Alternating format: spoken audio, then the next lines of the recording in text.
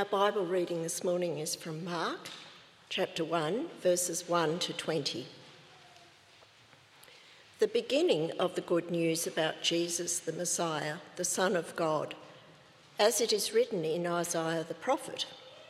I will send my messenger ahead of you who will prepare the way, a voice of one calling in the wilderness, prepare the way of the Lord, make straight paths for him. And so John the Baptist appeared in the wilderness, preaching a baptism of repentance for the forgiveness of sins. The whole Judean countryside and all the people of Jerusalem went out to him. Confessing their sins, they were baptised by him in the Jordan River. John wore clothing made of camel's hair with a leather belt around his waist, and he ate locusts and wild honey. And this was his message: after me comes the one more powerful than I, the straps of whose sandals I am not worthy to stoop down and untie. I baptize you with water, but he will baptize you with the Holy Spirit. At that time, Jesus came from Nazareth in Galilee and was baptized by John in the Jordan. Just as Jesus was coming up out of the water, he saw heaven being torn open and the Spirit descending on him like a dove. And a voice came from heaven: "You are my Son, whom I love. With you I am well pleased." At once the Spirit sent him out into the wilderness, and he was in the wilderness 40 days, being tempted by Satan. He was with the wild animals, and angels attended him. After John was put in prison, Jesus went into Galilee, proclaiming the good news of God. "The time has come," he said. "The kingdom of God has come near. Repent and believe the good news." As Jesus walked beside the Sea of Galilee, he saw Simon and his brother Andrew casting a net into the lake, for they were fishermen. "Come, follow me," Jesus said, "and I will send you out to fish for people." At once they left their nets and followed him. When he had gone a little farther, he saw James, son of Zebedee, and his brother John in a boat, preparing their nets. Without delay he called them, and they left their father Zebedee in the boat with the hired men and followed him. This is the word of the Lord.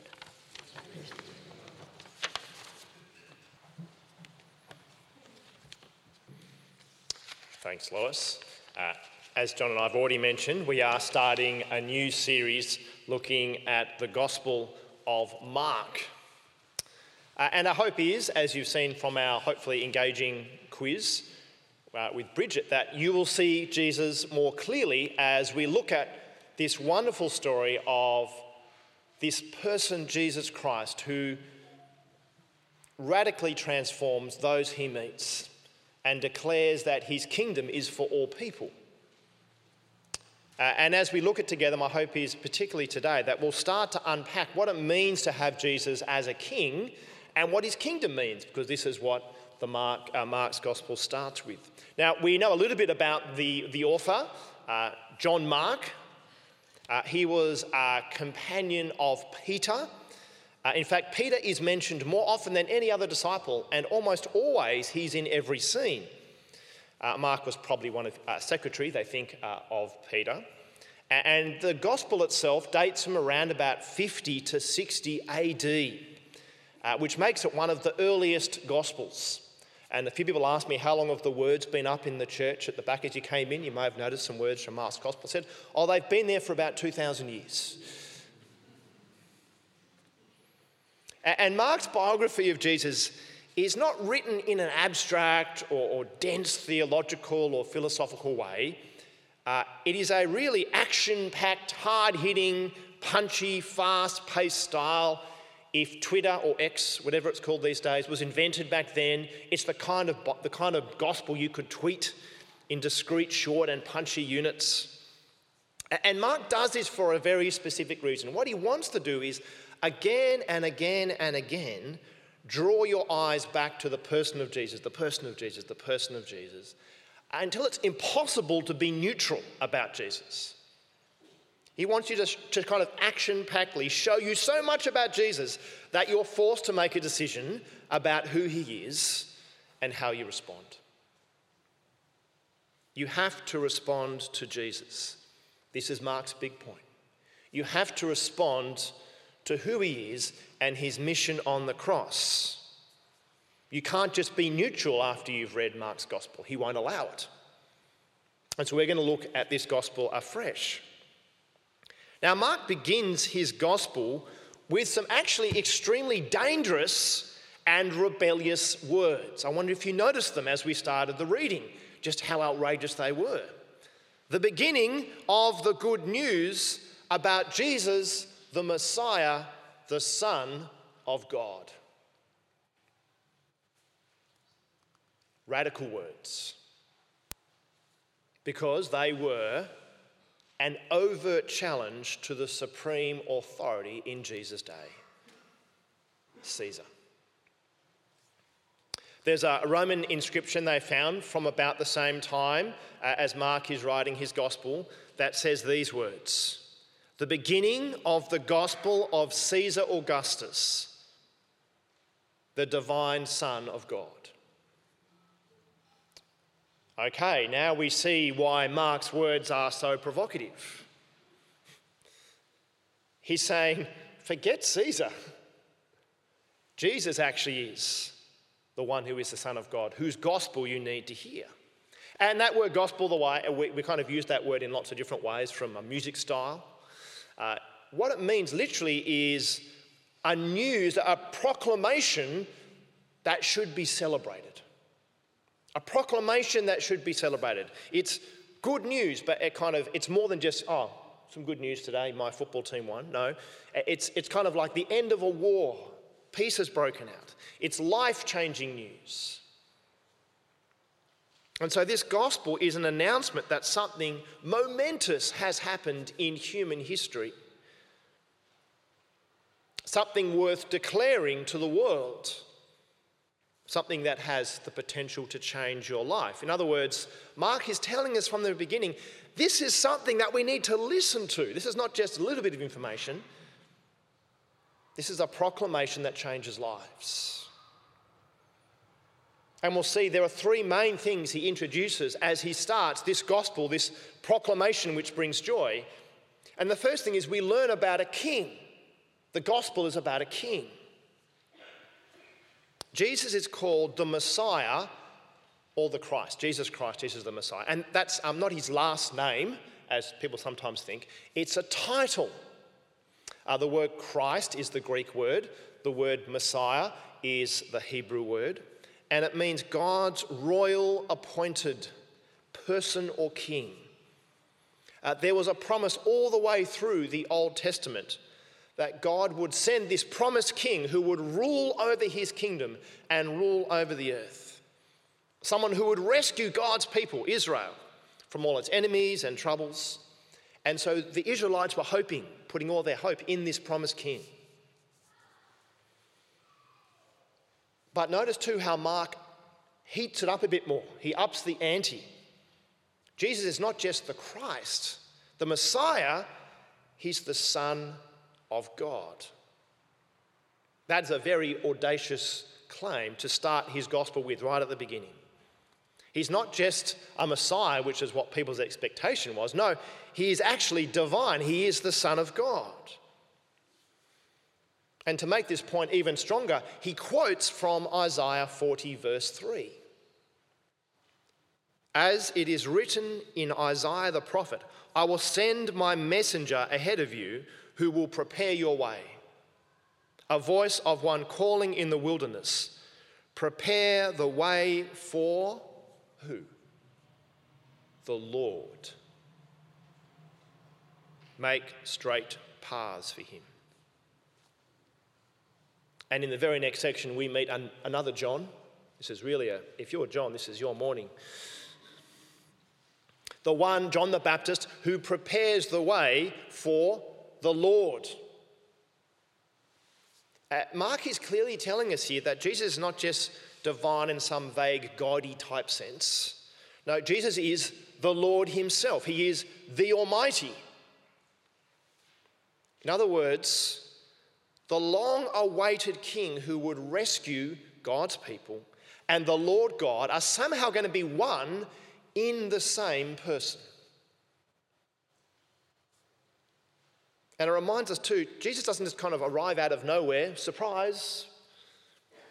Jesus is here, obviously the fulfillment of those Old Testament prophecies and promises. The King that was being promised has arrived.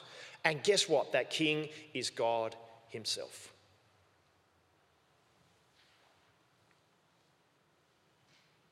And having announced that Jesus is King, Mark tells us about Jesus' baptism, which tells us, as you'll see, more about who Jesus is.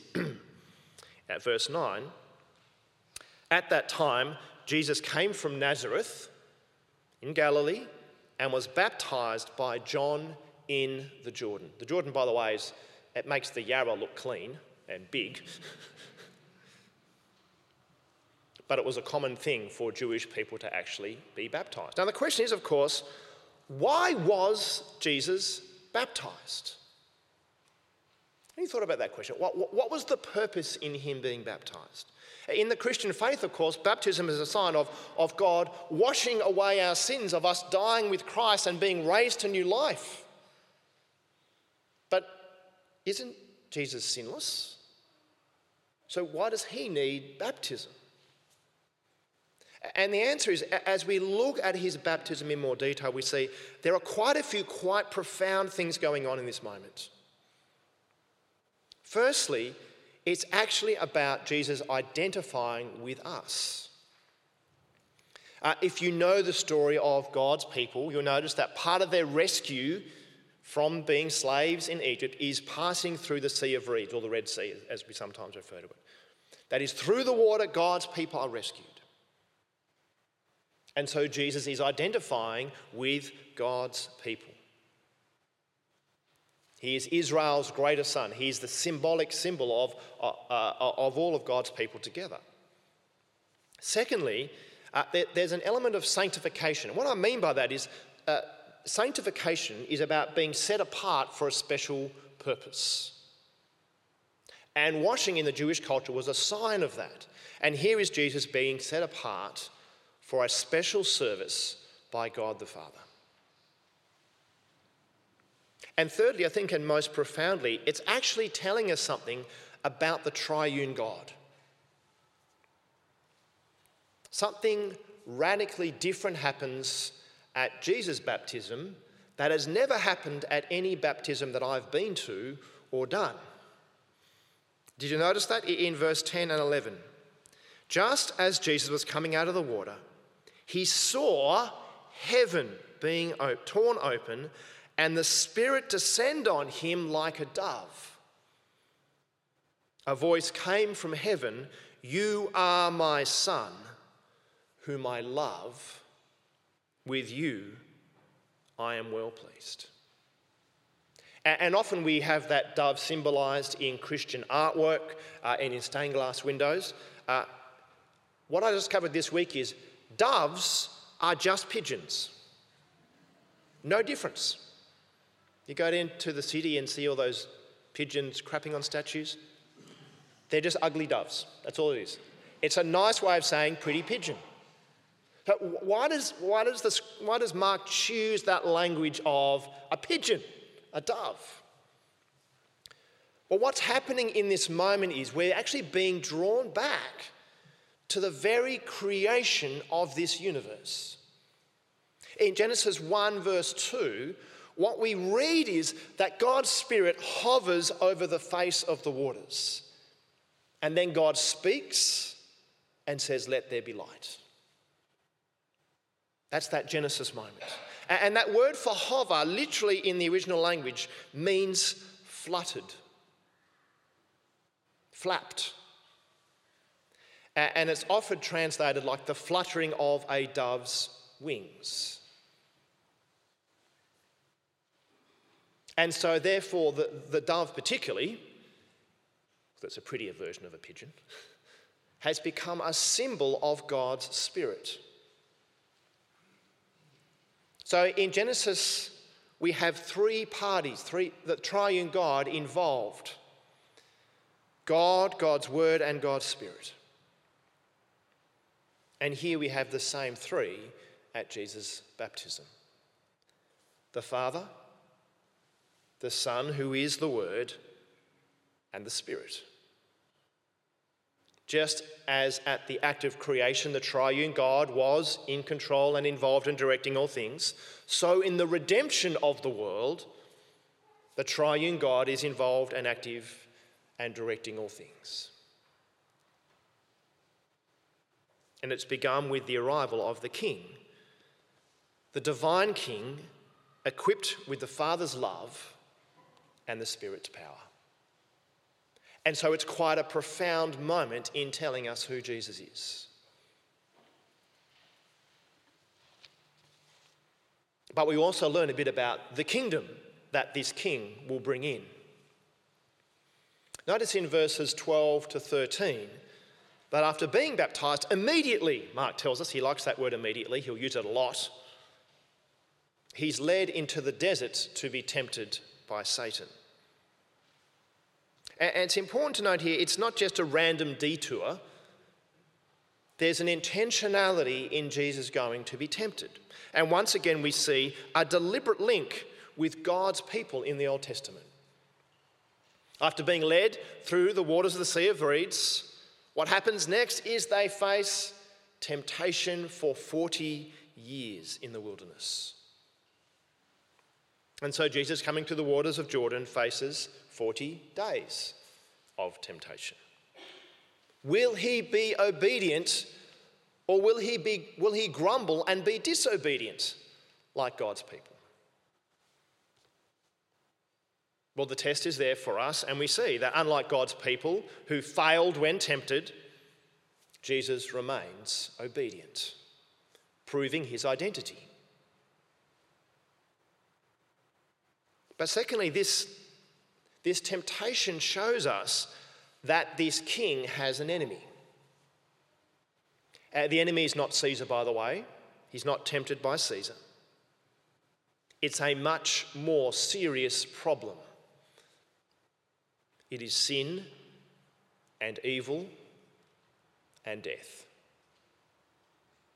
It is a spiritual battle that he faces. And it's important for us, particularly in our Western, overtly materialistic culture, to know that Satan is real. That it's not a myth. The spiritual realm is real. Our brothers and sisters who live in other cultures are much more aware of this. We are often so blind to this reality. Satan is real.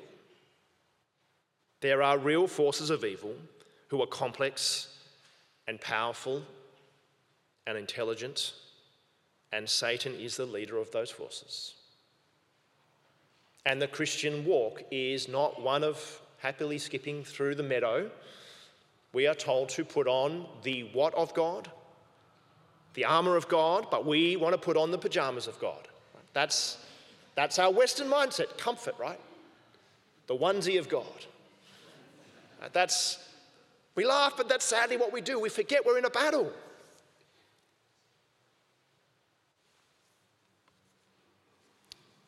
Then in verses 14 and 15, Jesus actually speaks his first words in Mark's Gospel. It's the first time he speaks, and he proclaims his mission statement. This is why the King has come. This is how he's going to establish his kingdom. And it is his gospel that brings great joy and announcement. After John was put in prison, Jesus went into Galilee proclaiming the good news of God. The time has come, he said, the kingdom of God has come near, repent and believe the good news. That's the verse we have, if you notice, coming into church this morning. Why has the kingdom of God come near? That is, it's about to happen. Well, because God's king is here. As the king comes, so does the kingdom. Therefore, Jesus says it's time to repent and believe this news. That word repent, it literally means to reverse course, to do a 180-degree turn, to turn away from something. And as we'll see as we go through in Mark's Gospel, it's to turn away from the things that Christ Jesus hates, that is sin, and turn towards the things that he loves, to trust the news that Jesus brings. And that little believe word, which is the same word as have faith or trust, the original word captures all of those things. It's not just intellectual assent, it's intellectual assent and trusting and basing your life on it. What makes Christianity so radically different from all other religions, including no religion. The essence of religion is good advice. Do these things, live this way, pray these prayers, and you will win God's favour and blessing. You will live forever. You will have the fulfilled life, whatever the religious view is. But Jesus' gospel radically says, guess what? It's not what you do. Jesus says, I have lived and died for you. I have restored the relationship with God for you. You can't do it, but I will, and I have. And as we'll see as we go through Mark, once again, Jesus, we'll get the order correct eventually. Jesus makes it clear again and again that the reason he has come is to give his life as a ransom for many. He reminds us that our relationships are meant to be perfect with our Creator and with each other, but they're not because of the horrible sadness of human sin and failing. And this king will end up giving his life to redeem his people. We take his crown as king, we want his position, and instead he wears a crown of thorns. This is where this king will end up.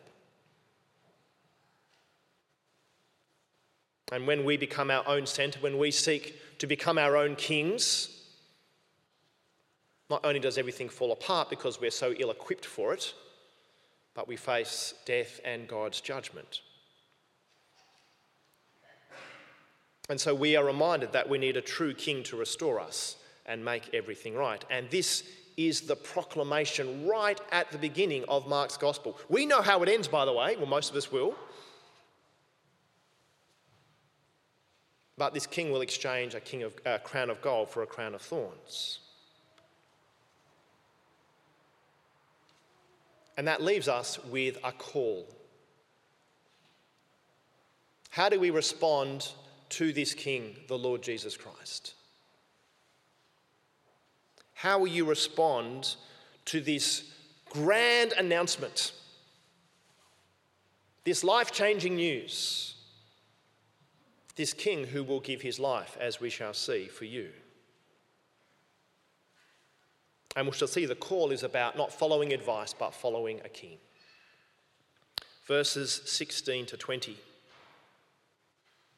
As Jesus walked beside the Sea of Galilee, he saw Simon, who, by the way, later on will get a name change to Peter, and his brother Andrew, casting a net into the lake. And I like how it says this, for they were fishermen. Is that why they're doing it? I have no idea. Thanks Mark. Then Jesus says, come follow me, and I will send you out to fish for people. At once, they left their nets and followed him. Then Jesus goes a little further along and he sees James, the son of Zebedee, and his brother John in a boat, preparing their nets. Doesn't say because they were fishermen. We've kind of worked that out by now, right? Without delay, he called them, and they left their father Zebedee in the boat with the hired men and followed Jesus. This is a very profound moment. Notice, firstly, Jesus is calling, by the way, just ordinary people. Traditionally, rabbis would go around as kind of teachers and leaders, and people would choose who they follow. And a bit like social media, right? You can choose who you follow. Very rarely, a rabbi wouldn't say, right, you should follow me and you should follow me. And no, you would choose based on your popularity and your teaching who you want to follow. But such is Jesus' authority that he then chooses people instead. No, you're going to follow me. Now, one of my favourite, most recent movies is Top Gun Maverick and Top Gun, the original, OG. And they pick the best of the best fighter pilot names. And of course, afterwards, I feel like we all need call signs. That's kind of, you get involved, invested. And they're always the best of the best. And what you'll notice is, there's no evidence that Jesus is forming a Top Gun academy for discipleship. He doesn't sort of say, look, I've scanned modern Palestine, and you are the noblest and best examples that I could find. You're going to become my Top Gun disciples. Follow me. As we read through the Gospels, what we see is actually they are very human. They're broken. They're confused. At times they're embarrassingly incompetent. They fall asleep at the wrong time. They do the wrong thing. Jesus calls one of them Satan. It's generally not what you call a positive career advice. But to do your annual review, sorry, Peter, not doing great. In other words, these are very ordinary people that Jesus calls to follow him. And secondly, notice how all-encompassing Jesus' call is on these ordinary people. He tells Simon and Andrew to follow him, and immediately they do so. They do the net drop moment. They didn't have mics back then, so they had to drop their nets. James and John leave their father and hired hand. Now, if you're from a culture which actually honours your parents, you will know how outrageous what they just did is. If you're from a more Western culture, like, oh, I left my parents, yeah, that's no biggie. To leave your mother and father, particularly your father, just like that, is deeply disrespectful. This is the family business. It's not just something they're doing, it's part of their family business. You would get your identity from particularly your father. It's a very patriarchal society. Respecting and honouring your parents is huge. An extreme sport is occasionally disobeying your mother. That's an extreme sport in first century Palestine. Yet what do these men do? They radically leave their mother and father. Jesus is saying, I want you to make me even more important than the most important people in your life. But that is a huge, huge call. Because I think we're happy often to say, look, I'll follow Jesus. He's in the top 3, or maybe 4, of things that are important in my life. When my career is genuinely established and I've kind of got it worked out. When my health is good, or when the kids leave home, or when I finish my degree, or when I've sorted out my retirement plans, then I'll work out where Jesus fits into the picture. But Jesus radically says, I want priority over your work and your family and your financial security and your health and your retirement. It's not as though those things are unimportant. No, they're really important. He's saying, but I'm more important. Jesus is teaching us here that following him is clearly the most important thing we are called to do. Now, when we go on holidays, we like to bring things, as you do, suitcases and bikes and all those kind of things. And before we had our big party bus car, which is great, we had just a normal Subaru station wagon. And I would look at the amount of stuff that we as a family had decided to bring and look at the boot and say, we've got a problem. The stuff sitting outside the car in no way is going to fit in the car. But my wife is a genius on many levels. One of the things she can do is turn, 48 square metres, cubic metres of stuff into the back seat of a car. How does she do it? Well, she's super intelligent. And what she does is she starts with the big things first. The big suitcases, put them in. Then you pack in the smaller suitcases and the green bags that you've just filled with games and cornflakes, just random stuff, but they fit in a green bag, so that in the green bags go. Then you've got the pillows and the doonas, and they're the ones that you fit around all the crevices and under there, and the boot closes. And I married the right woman. For many reasons, not less the packing of the boot. And what that means, what that teaches us is get the most important things in first. And often we kind of treat Jesus like we treat the doona and the pillows at the end of packing the kind of boot, right? Yes, Jesus is in my life. I've managed to fit him in, right? He can fit around my career and around my work and around my kids' priorities and around my study and around my retirement plans. I fitted him in. He's part of my life. But what Jesus is teaching us here is we are the doona and he is the suitcase. He goes in first, and we shape our lives around him.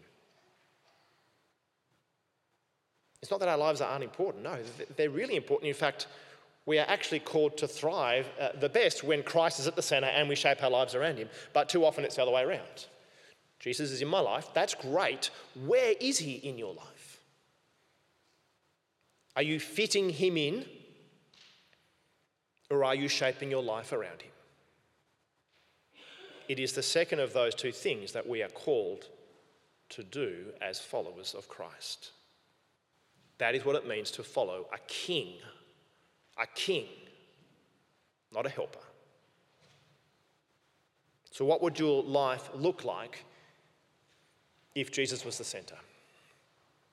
How would that shape your work life or your study or your retirement, or your family life, or your financial life, or your social life?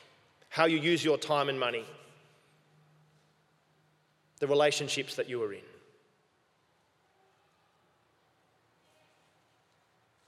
Because that is how we follow Christ, by putting him first. And thirdly, notice that Jesus calls his followers to be also committed to his mission. That is his mission of declaring the gospel, the good news. Jesus doesn't say, look, follow me and you will have a comfortable life. Follow me and I will make you wealthy beyond your richest dreams.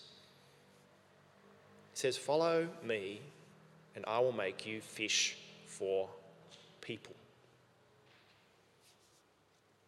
The nature and cost of following Jesus is a challenge that we're faced with throughout Mark's gospel, as we'll see. And what we'll see is we're called not just to be receivers of grace and love, which we are, we're deeply loved, and receive the full richness of God's grace, but we're also called to be on the mission of grace and love. It's something we have to give away as well as receive. To share the gospel, to proclaim God's love, to show God's love in practical ways in caring for people. Jesus is saying, follow me, preach the gospel, be a fisher of people.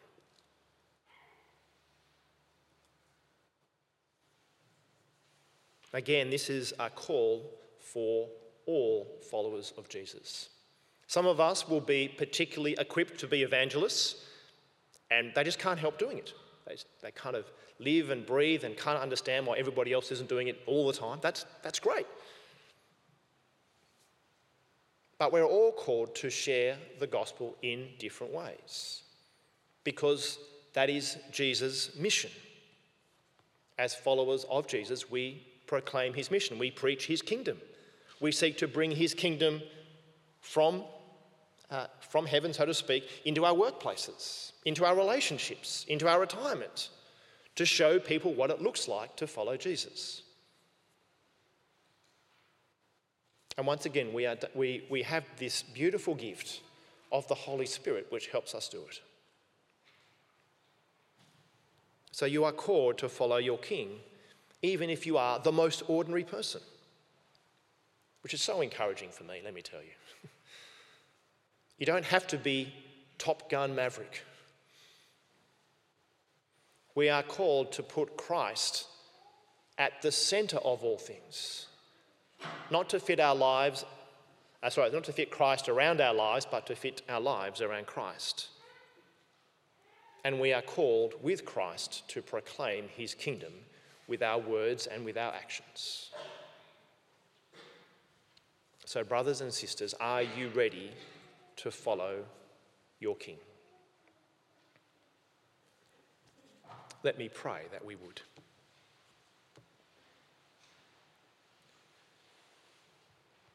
Gracious Father, we thank you for the Gospel of Mark,